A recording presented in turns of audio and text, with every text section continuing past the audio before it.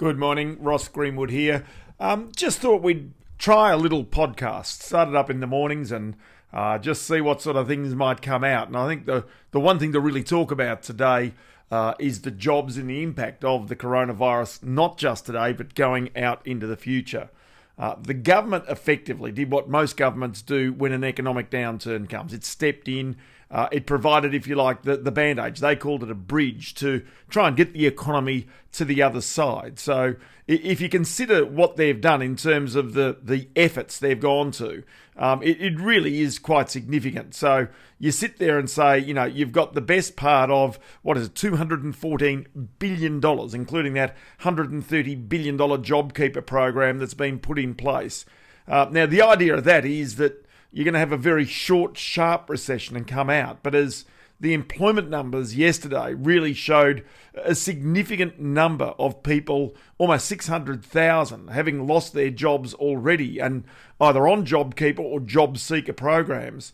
The real problem is what happens next? And what happens if the bridge that the government has built does not go far enough? Does that mean that the government has to incur even more debt? And one of the real issues, and even the Prime Minister was saying this yesterday, is that you can't expect that the government can basically save everyone. You've got to get business open. You've got to get business going again. But of course, there's health risks. And this is really the dilemma that government finds itself in. But the second part about it, which is a bigger problem, is that people expect the government to bail them out of everything. Now, the government didn't bail out Virgin Australia, justifiably and correctly, because some of the major shareholders in Virgin Australia, of course, were government-owned foreign airlines. And this is really important. Now, if you consider what generally happens when there's an economic downturn or any impending recession, go back to 1987, the share market collapsed. The government stepped in, interest rates were cut. There was a housing boom. People forget this. Before you even got to the recession of 1990-91, there was a housing boom, which then prompted the Reserve Bank to partly raise those interest rates to those record highs of 17%. Right now, if you consider where we are, we're barely, 3 to 4 months into this economic crisis. And the health crisis has certainly now turned into an economic crisis. And the real issue was, if you go back to, say, for example, 2007, 2008, when the government's budgetary position was in a much better situation, at that time, you saw also enormous spending from the government, but it was bailed out courtesy of China's stimulus, building infrastructure, using Australian iron ore, and of course Australian coal as well. So right now, the government has a dilemma. It's got to get business back to work to start generating jobs, because when a person is in a job, they're paying tax to the government.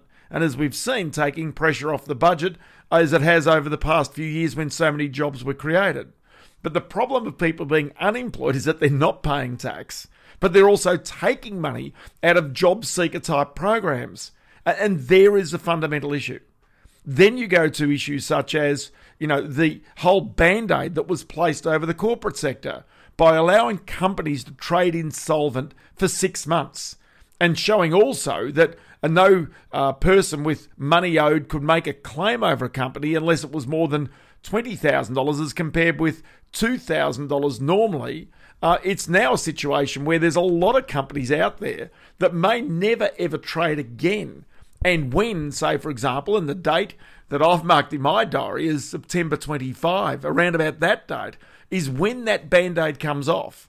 Now, the question is whether companies really can survive, whether we're back in business by that time, or whether there is a raft, another wave of unemployment that comes from companies that otherwise seem to be trading and operating now, that won't be after that date. So as I say, I think there's a fundamental problem that's coming.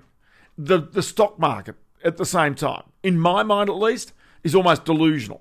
To have imagined that we've seen a 20% rally in the stock market since initially the COVID-19 virus hit. Remember, it plunged almost 37% here in Australia. Then it's rebounded over the past 7 weeks by 20%. It's in a bull market. It's bizarre. And yet, here we go. Yesterday, the market seemed somehow surprised that the employment numbers got as bad as they did. Do bear in mind the stock market still remains 23% off all-time highs. Just a final one. Take you back to 1987. At that stage, it was considered to be the worst share market crash since the Great Depression, and people were worried. But it actually took, at that time, some 4 years for the Australian economy to reach its recession, the last recession Australia has had since presumably we're in one right now. And so the impacts of these market falls, the shocks, financial or health shocks that they might be, are not necessarily felt immediately, but into the future. And that comes as a result of people not having work, government not being able to bail people out, and as a result, banks having to take significant hits. Not what we've seen so far, but the hits that come from long-term sustained unemployment.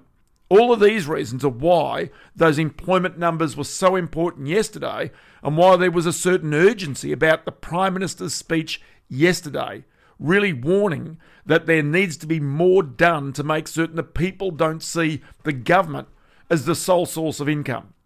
The final part about this, and I think Nikki Savva in the Australian newspaper summed this up brilliantly yesterday when she talked about Paul Keating talking about a banana republic. That was almost the wake-up call to get some fundamental change in policy that was desperately needed.